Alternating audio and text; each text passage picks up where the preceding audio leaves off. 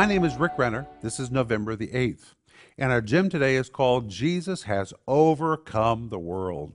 And our scripture is John 16:33, where Jesus says, "In the world you will have tribulation, but be of good cheer. I've overcome the world." In this verse, we have three important things. First of all, Jesus says, "In the world you will have tribulations."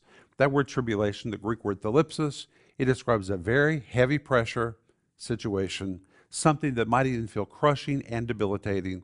Jesus said, "I'm going to be real with you. In this world, you're going to go through difficult times." But secondly, he said, "Be of good cheer."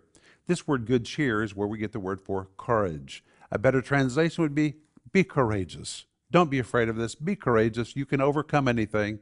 And then Jesus affirms that when he says, "I have overcome the world." The word overcome, the Greek word nikeo, it's one who is a conqueror, one who's a champion, the master.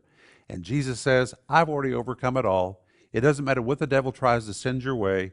Be of good cheer. Be courageous. You can make it through any situation." That's what I want you to think about today.